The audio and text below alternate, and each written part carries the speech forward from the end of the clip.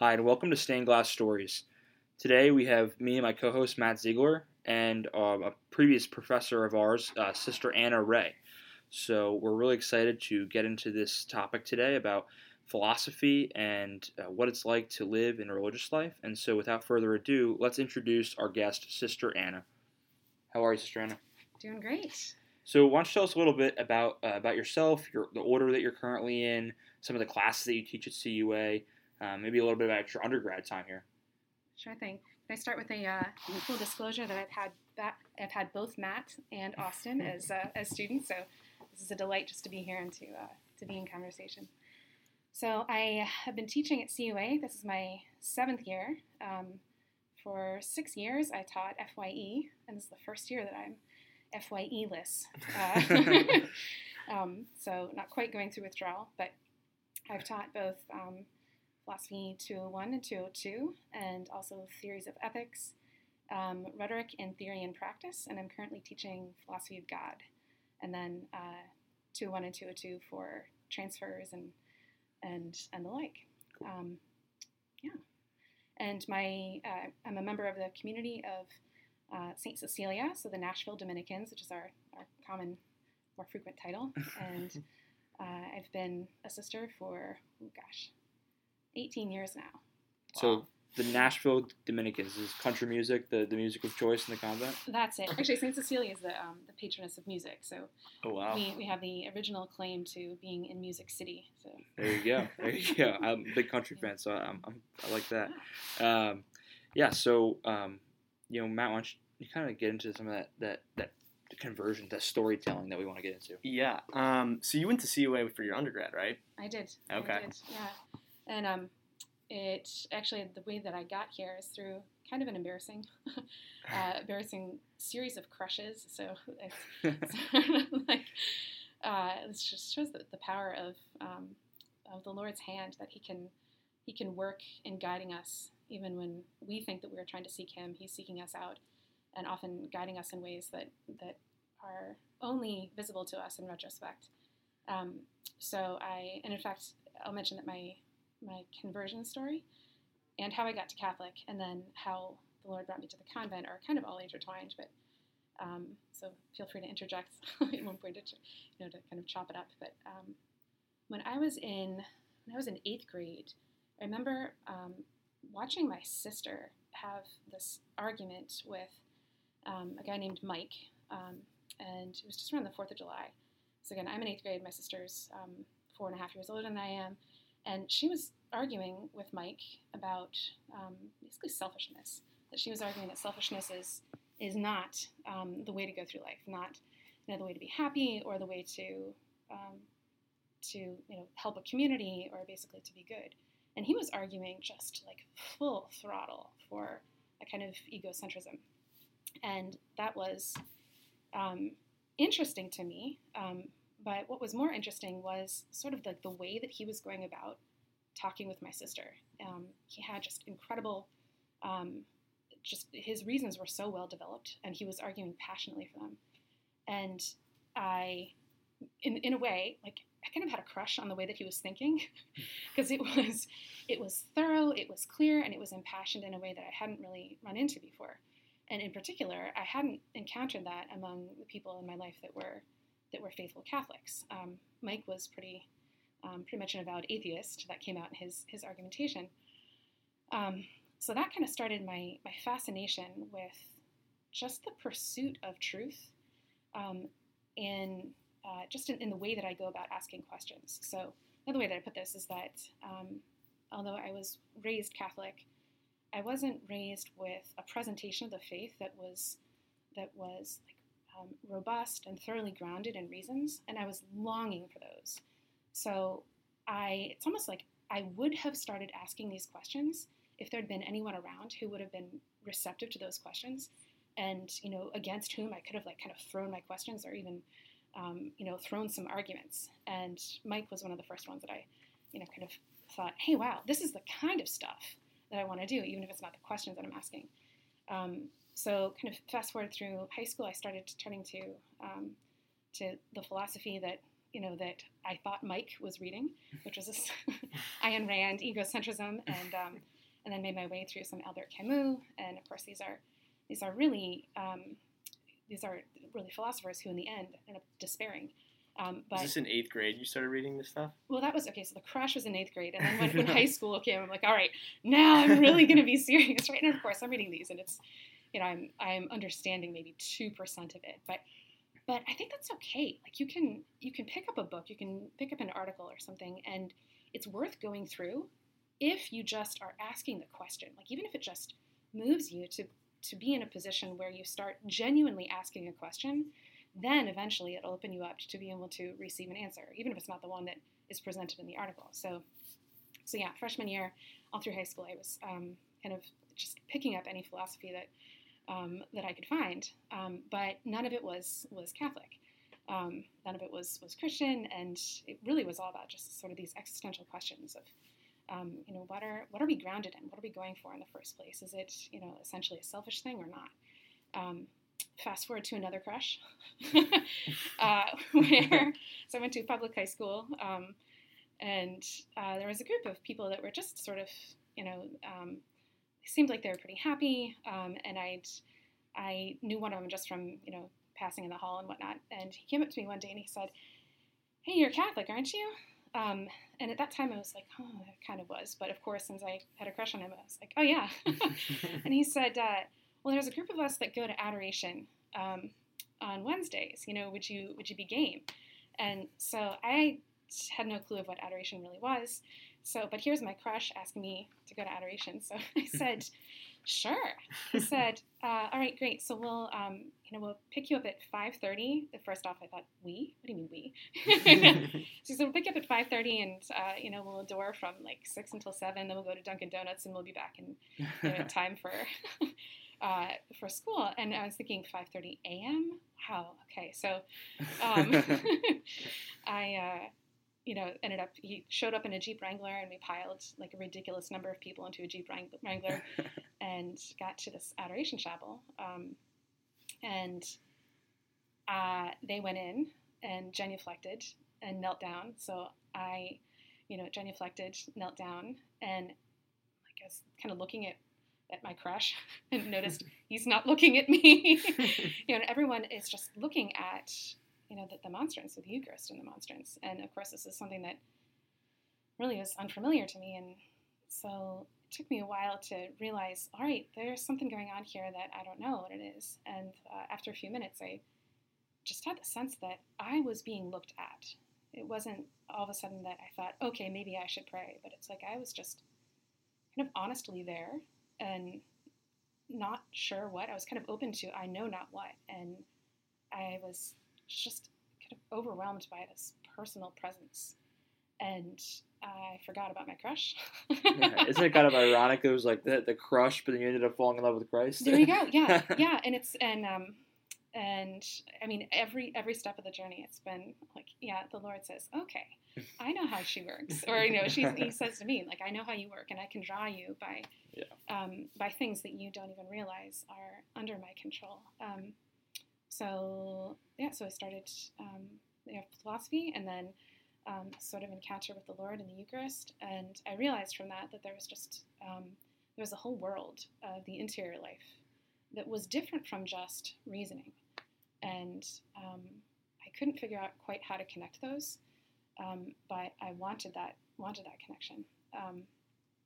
And fast forward to another crush in the end of high school, I was arguing with someone. And he said, you should study philosophy. I said, what? Meaning in college. And I'd actually kind of soured on the idea of college.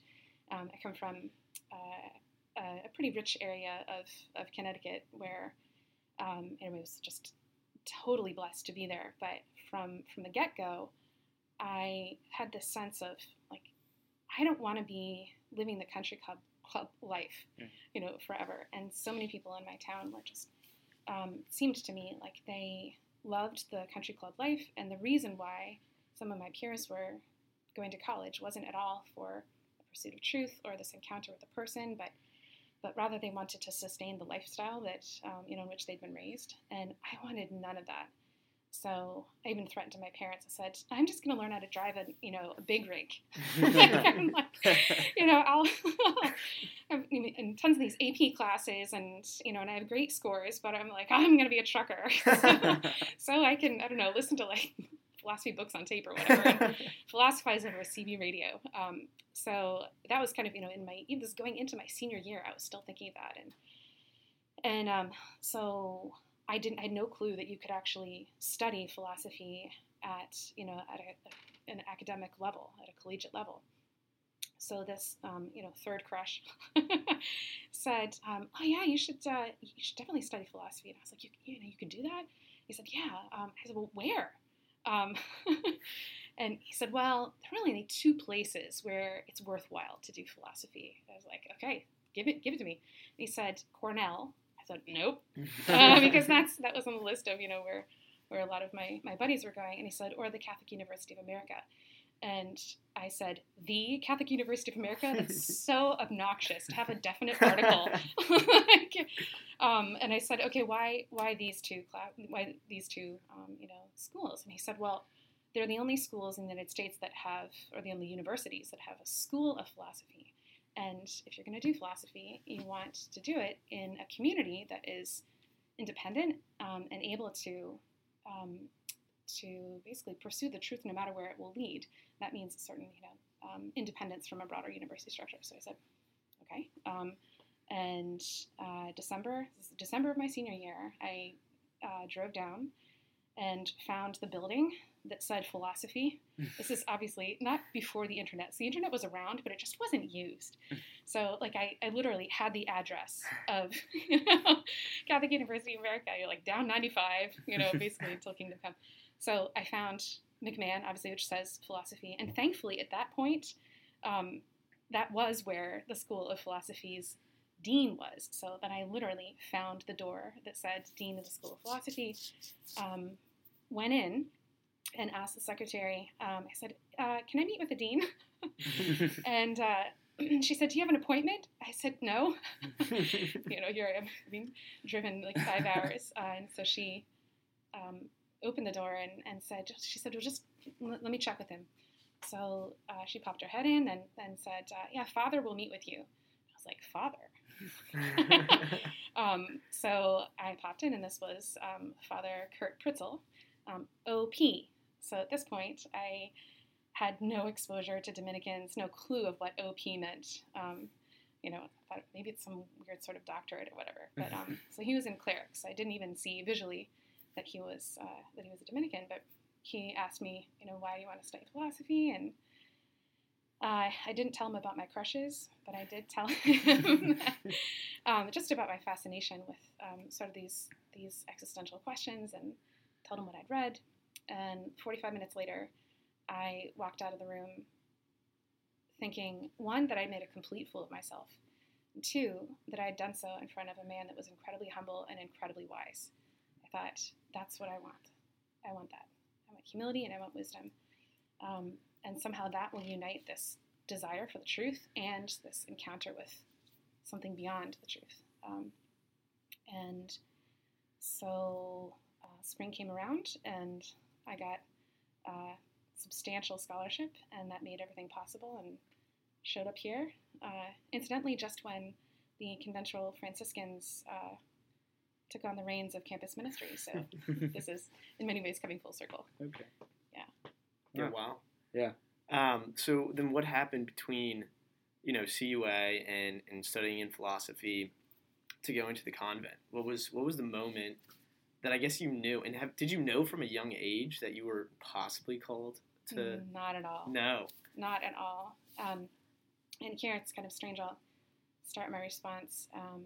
The day before I made my final vows, so in my community we have 7 years before we make our vows, for all my life.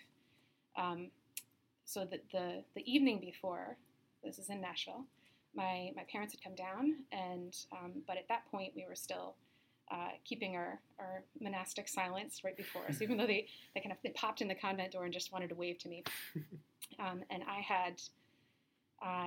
I'd known that my parents probably would come by, and so I had brought down from from my locker, my hair, which sounds really strange, but I have curly hair, but I had really long curly hair just before it was cut when I received the veil.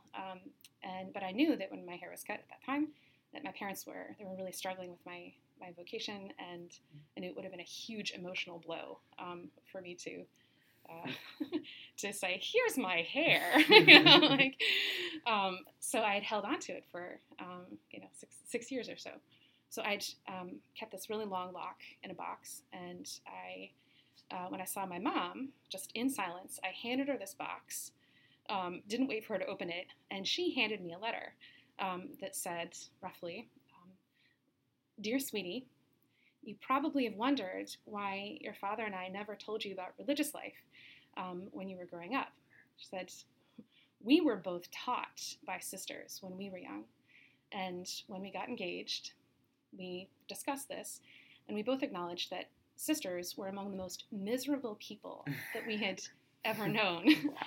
So This is right before I made my final vows. Yeah. And I'm like, what in the world? And I mean, it was just silly. I had never thought it was strange that they hadn't told me about religious life.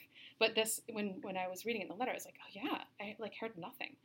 Nothing about discernment, nothing about God's will, nothing about vocations, anything, nuns, sisters, monks, whatever. So she said, when we got married, we decided that we would never tell our children about religious life because we didn't want our children to become religious. Mm-hmm. Now, after 7 years, we see that you're joyful, and so we give you our blessing. So, like, they kept you waiting for I it. know. I'm like, what? I mean, that was just a huge gift too, to just have my parents' blessing on what I knew the Lord had already called me to.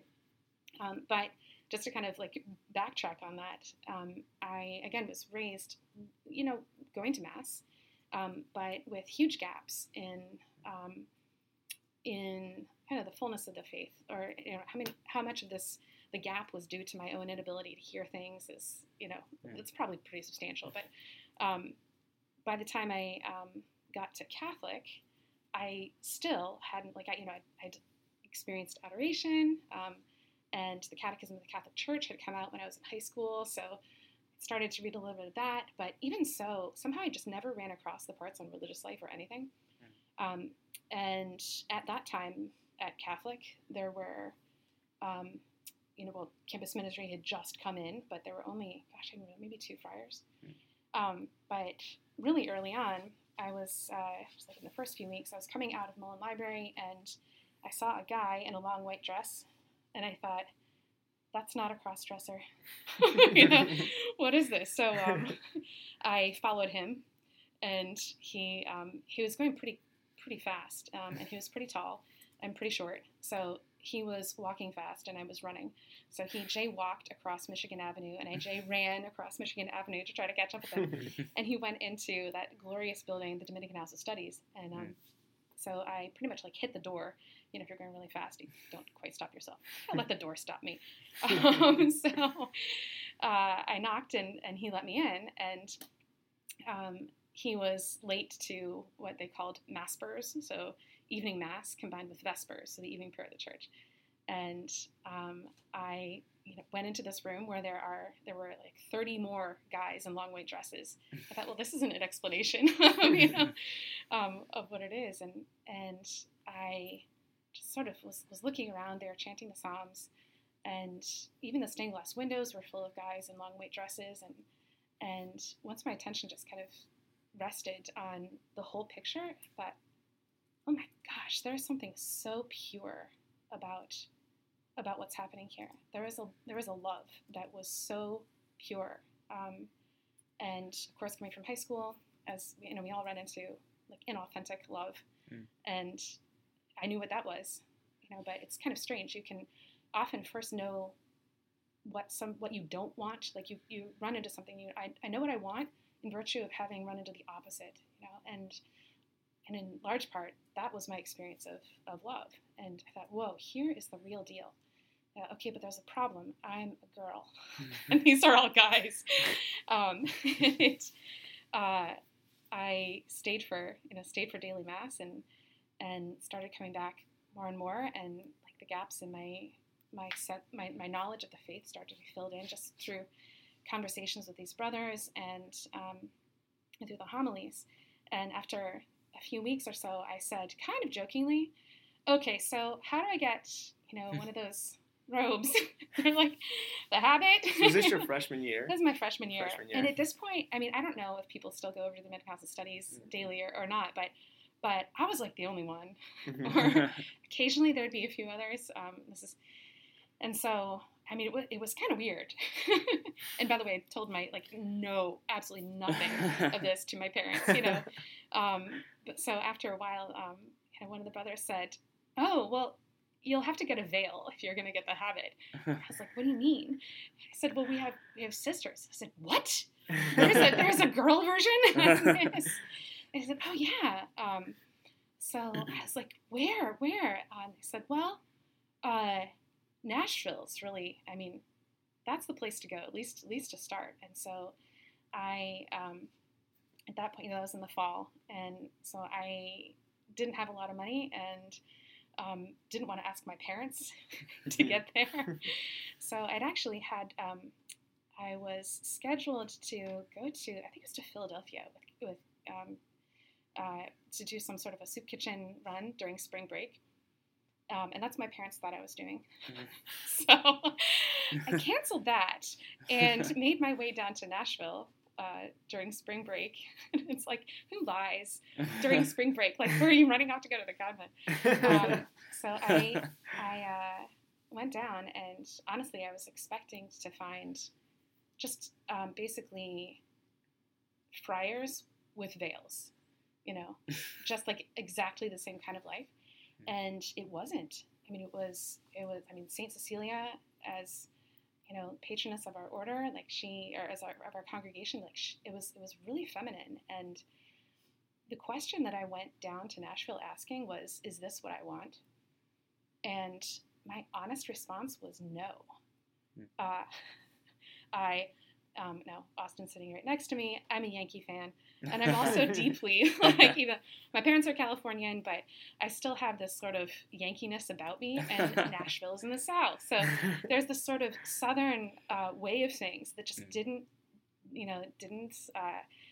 move right with me, and also I was like, well, this is an order of teachers, and I didn't want to teach, and I thought also, like, living with a whole bunch of women, I had some experiences with my friends when I was in high school where it's like, okay, they're friends, but do you really want to live with them for the whole of your life? So I, on a natural level, I thought, okay, well, do I want this? No, I don't want this. And so I kind of thought, all right, I've done the discernment thing. And I thought, all right, God bless these sisters, because they're awesome in their own way, but it initially didn't strike me as my way. So I came back to Catholic and just delved more and more into philosophy, and ended up, I thought, okay, well, if I've discerned religious life and got an answer no, then I must be called to marriage. Obviously, like as a subtext here, that's not the way to go about it. It's not, like an either or sort of thing. You're never called to anything by default, but like by process of elimination, I must be whatever. So by process of elimination, by the way, I didn't say that to the guys that I was dating. I was like, all right, I know I'm called because you were the stick that wasn't pulled.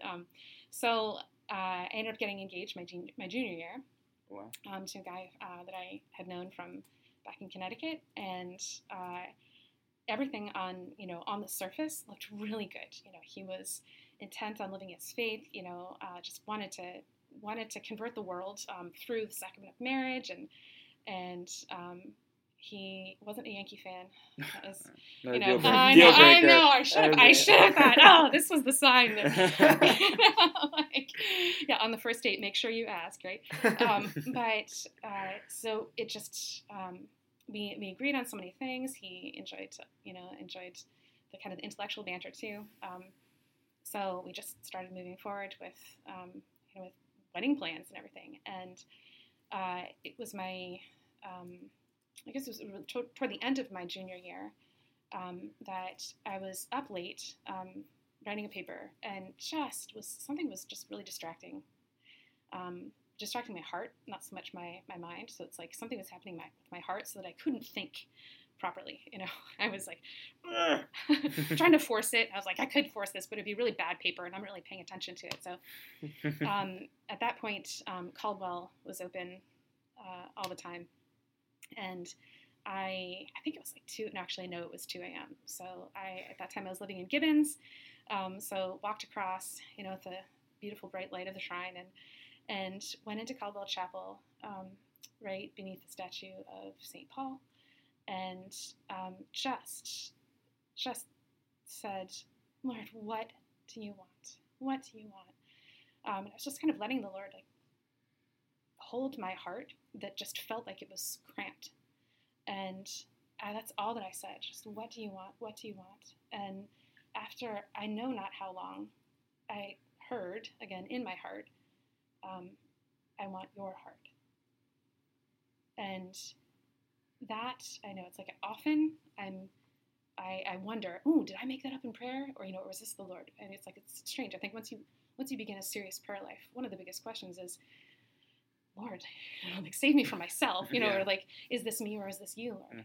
But just the signs that this was the Lord is that he said, I want your heart. Immediately, I knew what that meant. I knew it meant, all right, I'm not getting married. And I knew that it meant I am called to religious life. I'm called to belong to you. Not, none of the details of religious life were coming into focus, but it was like, I will belong to you, poor, chaste, and obedient, for all of my life. Not just until death even, just I want to start heaven now. And that was given to me, not because I wanted it, because God wanted it for me. So I knew it right away, and also I was given peace with it.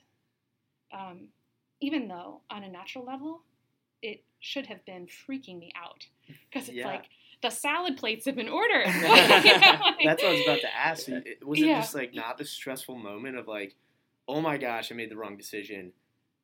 I need to let someone down right now. And was there pushback? Were you I don't want to do this. Am I really going to do this? Because we all have that moment where we know that God is calling us to something, but human nature is just that's not good for me.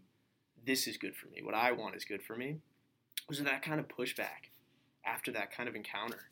Oh, sure. Yeah, I mean, my immediate response wasn't just to say, yes, but I started bargaining immediately. I was okay, but can you, and I remember, it's just, I don't even know if I was speaking out loud or not, or if I was just saying this in my head, and it was just staring at the tabernacle. I was saying, okay, but you have to make it okay with my fiance. Okay, but can you explain this to him? And obviously, you say our human nature pushes back, but it's also just our tendency to protect ourselves is so strong. And I was thinking, I'm going to look like an idiot. Do you know how many hundreds of people I have to now tell, oh, sorry. Just kidding. Don't save the date.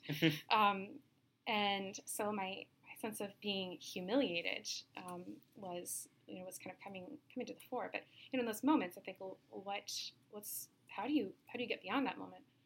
If you continue to look at the thing that you're afraid of, then you'll continue to protect yourself.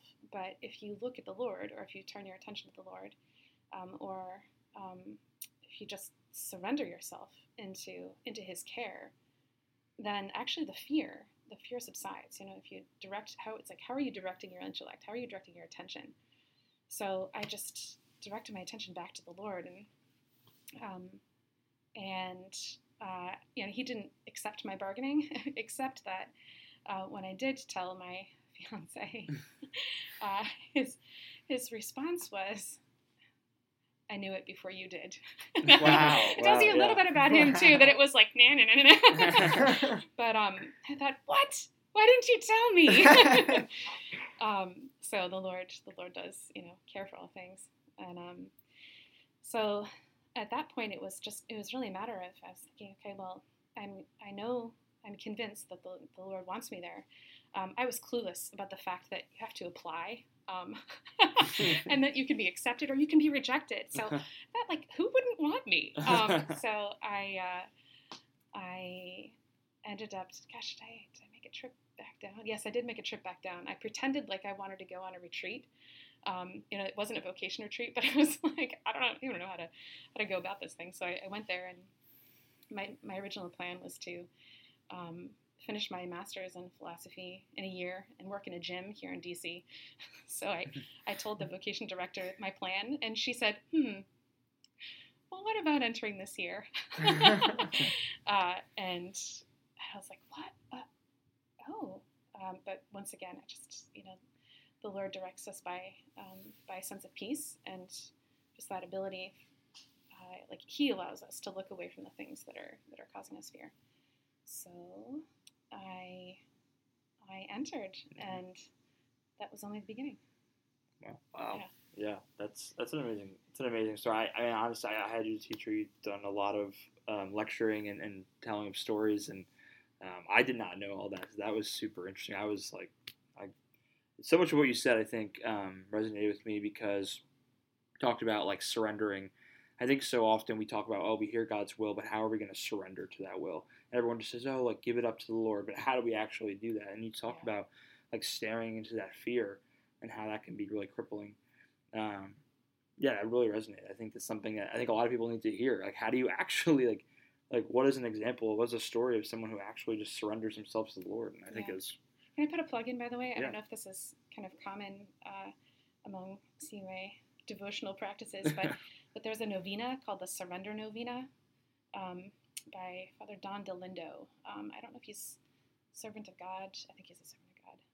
And it's a novena that, frankly, I pray perpetually. Like, I don't really, it's like kind of, why count to 9? But it just, it really points to the fundamental act of belonging to the Lord. Like, we let ourselves belong. We already belong to Him. And, our misery and our blindness and our confusion comes in so many ways just from thinking that I have to be the one to direct my own path, or I have to be the one to muster all the energy and whatnot, and that to be faithful to our baptism actually means letting ourselves be fathered, letting ourselves be so intimately united to Jesus, who through every moment of His life was in union with the Father. And the key to that is surrender, not just say, don't think about that, but really letting the Lord. This is kind of it's an ironic thing. Like, surrendering really is a matter of letting the Lord see everything, even the part that we're trying to hide from ourselves, because we are afraid of what would happen if it were seen. So, Surrender Novena, plug. No, that's all. I know I'll check it out. I guess one thing is, like, now you're teaching philosophy, and you're studying philosophy in relation to the current faith journey that you're in, and your relationship with God, where it's at right now. How is that passion for philosophy currently, like, impacting, and any stories that you kind of have through your philosophical study that have really impacted that relationship with God? Sure. So I recently received my doctorate from the Catholic University of America. I say, like, if there's anyone who's academically inbred, it's me. So I have a PhD, a PhL, and a PhD from CUA. But as you know, in order to get your PhD, there's a few comprehensive exams and a dissertation.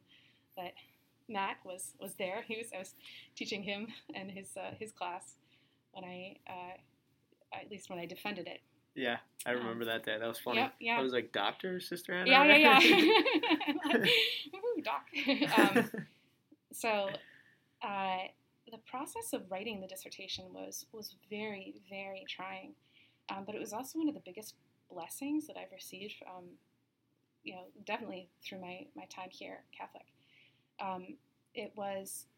It allowed me to, it forced me to muster my greatest intellectual efforts, and then I saw their poverty. It came to a point where months on end, I was unable to write. And it wasn't that, it wasn't that I was lazy, and it wasn't just that I was a perfectionist, but somehow I thought, I just couldn't put something down because I didn't see its truth. And that might sound strange if you're, like, you can get in the habit of writing short papers and whatnot. You can have difficulties writing short papers, but with the dissertation, it's just like the stakes were so high. And frankly, like, I'm really good at the school game. I'm really good. And so I can do term papers, I can do comprehensives, and I could do all those smaller things. But then when it came to writing hundreds of pages and somehow giving some testimony to truth, I saw my weakness, my utter weakness, like that no amount of effort would bring me beyond where I was. And the only thing that I could do was just sit every day in front of the Lord. So it came to a point where actually studying was indistinguishable from prayer. Like, the only thing I could do is just sit in the Lord's presence. I really couldn't even say a word. I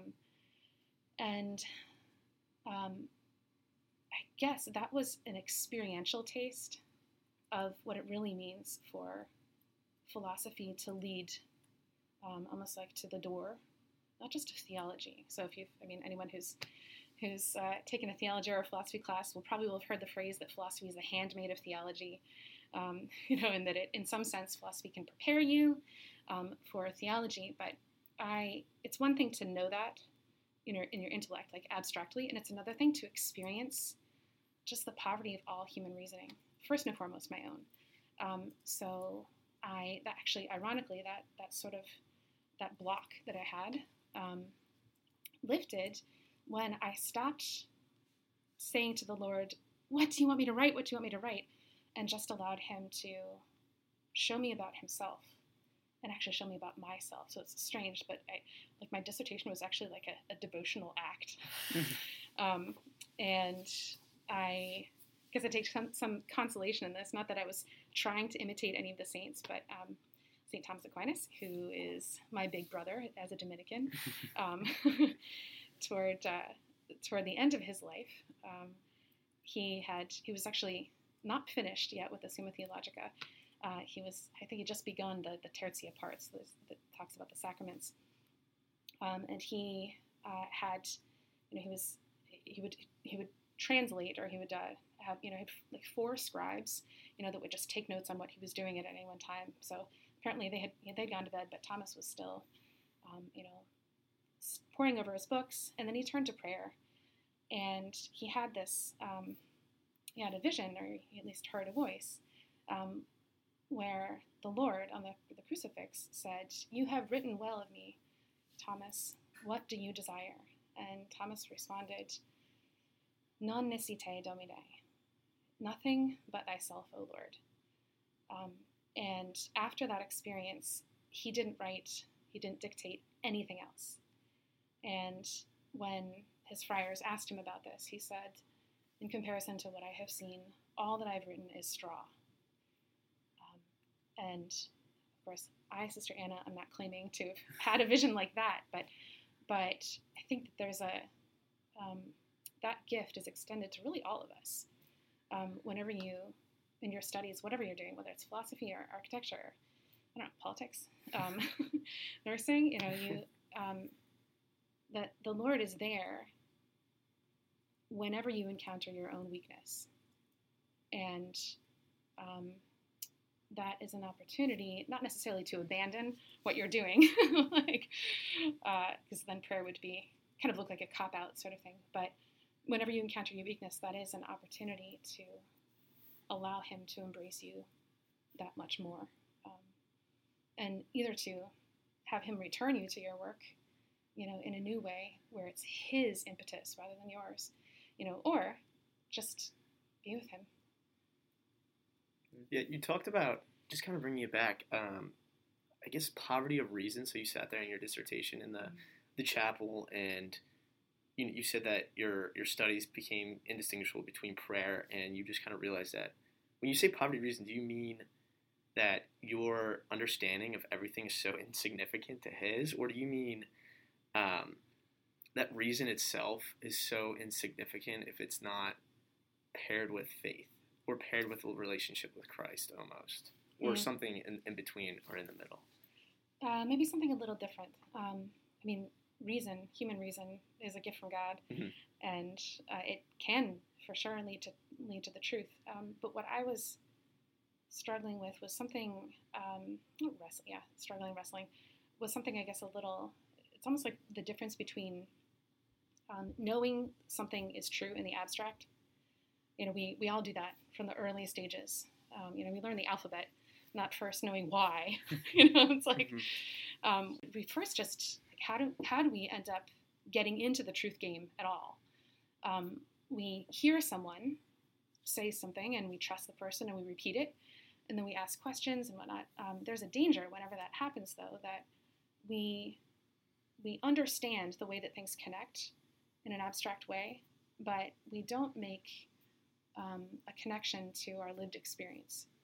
And I guess what I found was that I'd gotten so good at sort of abstract reasoning and had lost the constant connection between what I was saying in the abstract and then what is this to me, and what is this to you, Jesus, right? Or Heavenly Father, like, do you care about any of this? And so I don't want to denigrate reason at all, but if we end up living as though we are only rational creatures, and then only occasionally, kind of like if we end up segmenting our life where we say, okay, here's where I do all my abstract reasoning, and then, yes, when I'm, for my devotional time, when I'm at Mass, or when I'm praying the Rosary, but then I act by faith.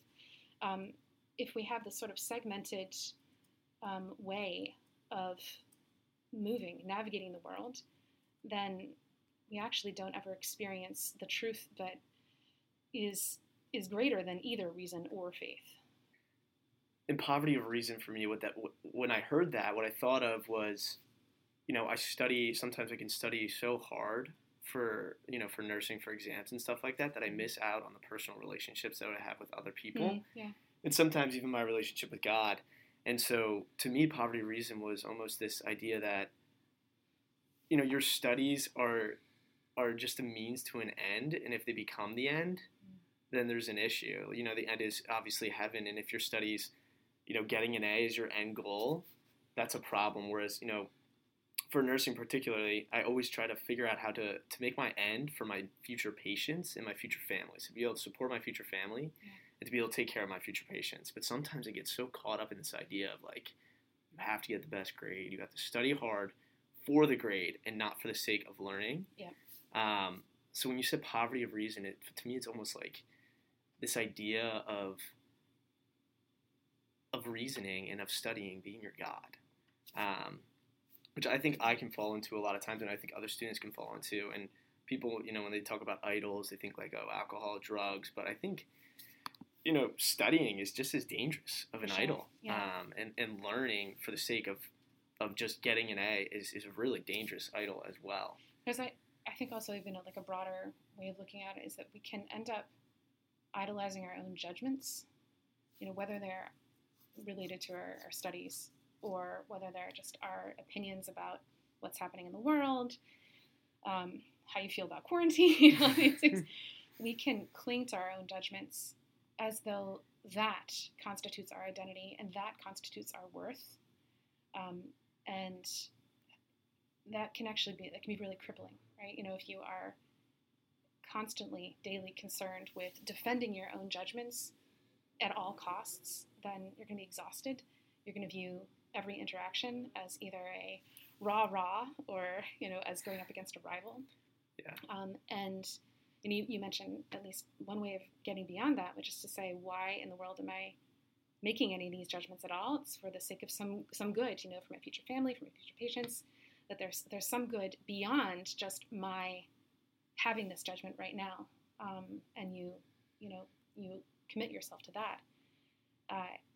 And I guess if I'm going to make a connection back to my story, experiencing the poverty of my own reason, it was that I recognized that what what I'm called to, what we're all called to, ultimately, is to say, Heavenly Father, into your hands I commend my spirit.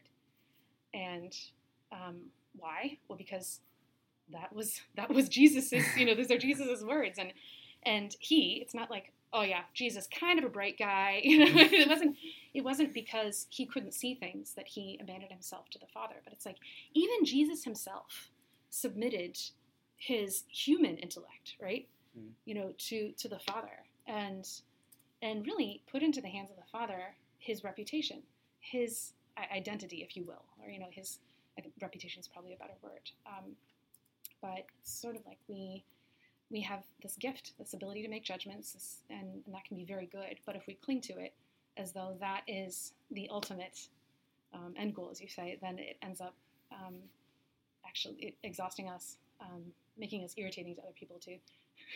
Yeah. Yeah. For sure. There's one question I really want to ask, because I remember I was in your philosophy class, and we came to Boethius, I think it was. And Boethius just like destroyed me, because we were talking about free will, I think.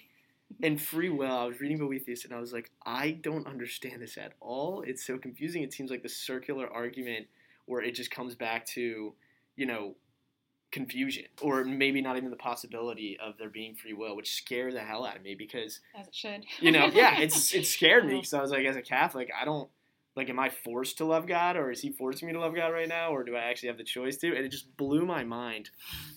And I remember it came to the point where I had to like pray about it, where I was like, Lord, like, I can't understand this. I don't understand it. But I still want to love you. Like, I'm still nothing without you. So how do I move forward?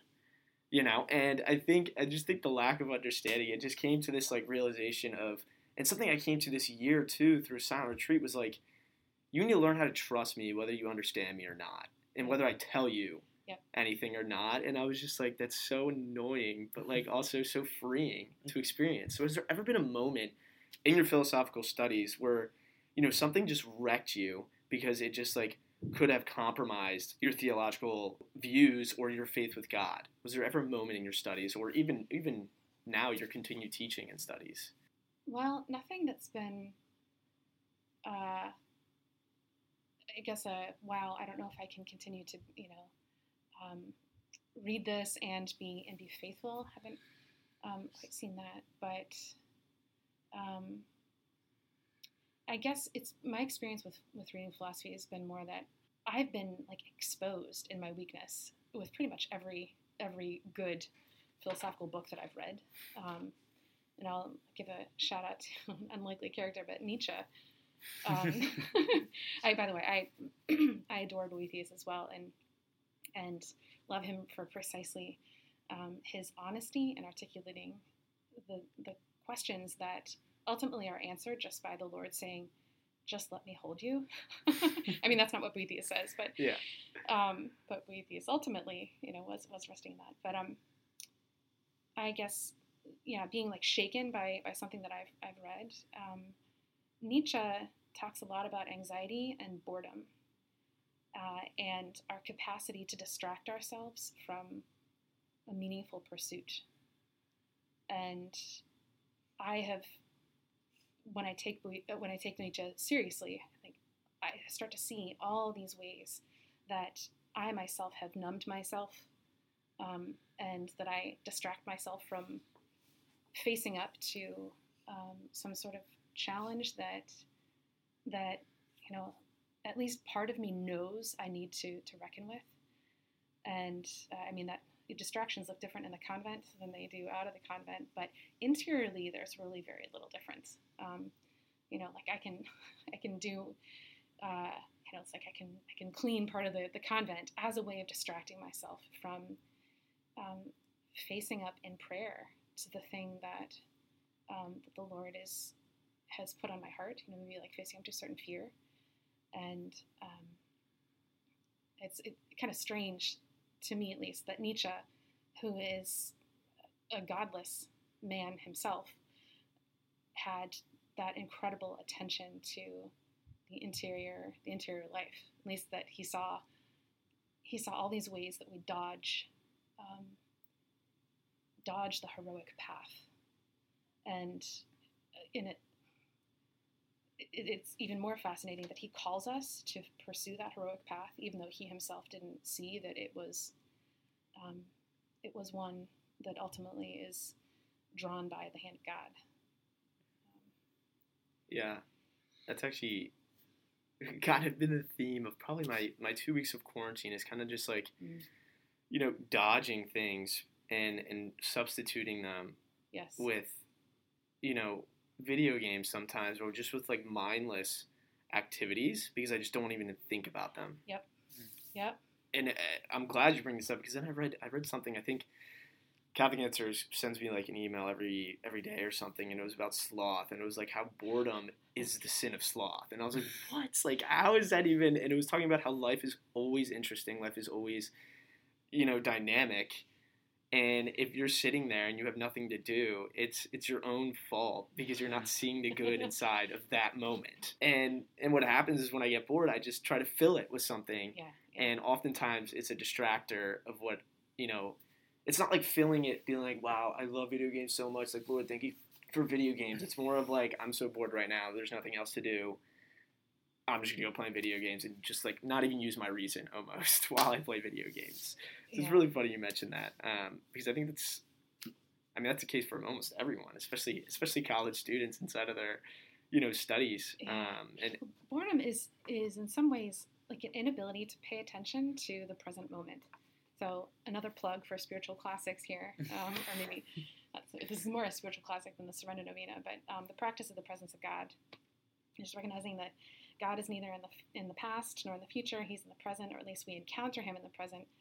And boredom, like if you think the moments when you are bored, it's that your attention is elsewhere than what's right in front of you, because you're afraid of the pain of what would happen if you actually did attend to what's in front of you. Maybe it's just like you're afraid of the slowness. You're addicted to action. You're addicted to sort of like a constant change. Maybe you're afraid of just resting. Yeah. Maybe you're afraid of silence. You're afraid of what you're going to hear in the silence, or what you're not going to hear in the silence. So you do anything possible to bring your attention elsewhere. And so, like, is it your fault that nothing is happening in quarantine?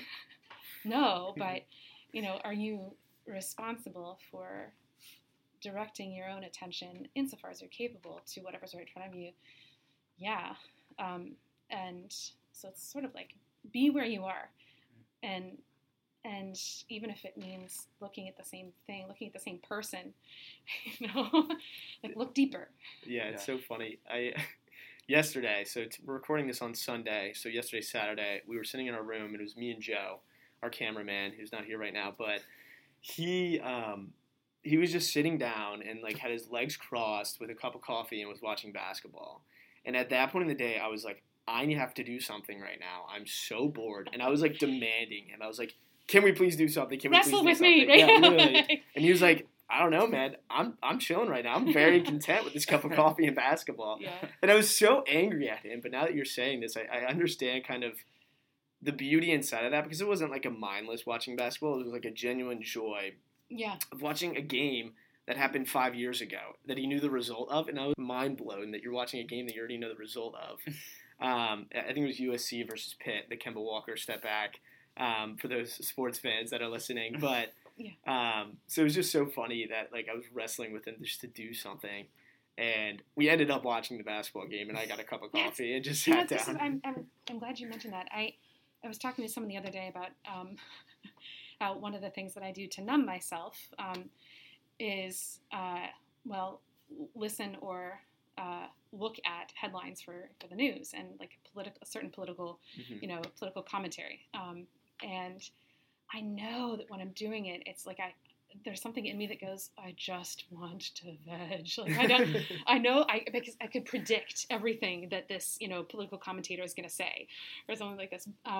And I think, okay, that's numbing. When I go at it thinking I just want to be away from here, like deliver me from whatever I'm trying to avoid right now. But that's so different from listening to, political commentator, just because it is enjoying, because there is something interesting. There's something engaging, or maybe even something ironically like restful about that. When I was in high school, my dad and I used to listen to Yankee games, but also talk radio. And I think, well, was that numbing? No. One, it was like, I was with my dad, and we were both, attending to the same thing. Like you and Joe ended up attending the same thing, Mm-hmm. and so it's like the line between leisure and distraction. It's discernible, but it's sometimes fuzzy. Yeah. And you can't just say, all right, these activities, objectively speaking, are the ones that are numbing activities. Mm-hmm. Like anything can be a numbing activity. Mm-hmm. Doing your homework can even definitely studying, be. Yeah. Getting a whole degree can be a numbing activity. Yeah. Might be scaring some students right now. Well, all the better, right? It's like the Lord navigates it through the heart. I think it's interesting. Like it's one of those things where, like, a saint that I particularly relate with a lot is Saint Augustine, and he says in the beginning of Confessions, "Our hearts are restless until we rest in you." And Saint Augustine's a saint of great suffering and great sin, and he has this beautiful conversion. I think it's that talk about that numbing, trying to avoid the suffering, confronting what you're at in the present moment, and you think like, wow, and Augustine lived out the life of a saint the moment he confronted his sins with God, and that's when he started to find rest. And it's something I definitely relate with in my own life, and this conversation even has brought out a newfound kind of perspective on that. I guess as we're approaching this hour mark now, just a final question. So you have this story that you have, and this beautiful faith story. What's the testimony now? Where you stand now in your relationship with God? You look back on everything, you say here's where I'm at. Here's where I'm going, and it being in that present moment. How are you feeling about your relationship with God? This is an unlikely way to answer, but one of the secular authors that I've been paying attention to, in addition to devotional reading and then philosophical reading, is Jordan Peterson. And he has a book that I feel like I must have stock in all these, these novenas and books and whatnot. But his book, 12 Rules for Life, is worth a read. I don't think this is one of his rules itself, but one of the things that I really appreciate from his perspective, which is that of a clinical psychologist, is that our attention is best fixed both on a distant ideal, so sort of keep your eyes on the stars, but then also fixed on the step that I can take now.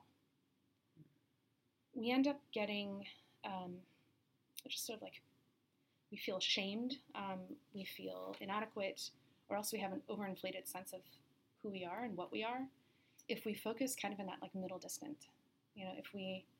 If rather than keeping our eyes at once on the ideal and then on the step I can take now, if we think, oh, I just need to complete this degree. Well, you can't complete the degree right now. You can't, so you feel paralyzed because there's something that you feel somehow obliged to, or at least called to, but you don't see how to move toward it. So in terms of my own, I don't even want to say journey necessarily, but in terms of my own response to the Lord and the way that I move through life, I just thank Him for any moment when I can focus on the thing that He's calling me to do now. And 1,000 times a day, I miss that. But if 1,000 times a day He calls my attention to the fact that I'm missing it, then God be praised. Yeah, right? No, for sure. Absolutely. Yeah, Sister Anna, this would be great if you could lead us in a kind of a final prayer before we close out the podcast. If you're listening, feel free to say the sign of the cross, and we're going to close up in a final prayer. Sure. In the name of the Father, the Son, and the Holy Spirit. Amen. Heavenly Father, we thank you for all of your goodness to us. We thank you for creating us. We thank you for creating us with all of the unique capacities all the unique experiences that each of us has encountered up to this very moment. We thank you for sending your Son into this world and into each of our hearts. We ask that, Father, you would send the Holy Spirit so that every fiber of our being would be united to Jesus within us.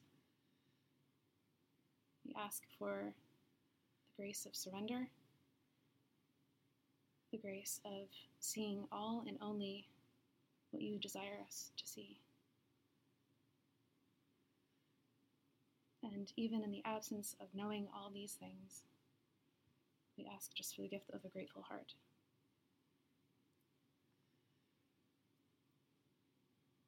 Glory be to the Father, and to the Son, and to the Holy Spirit, as it was in the beginning, is now, and ever shall be, world without end. Amen.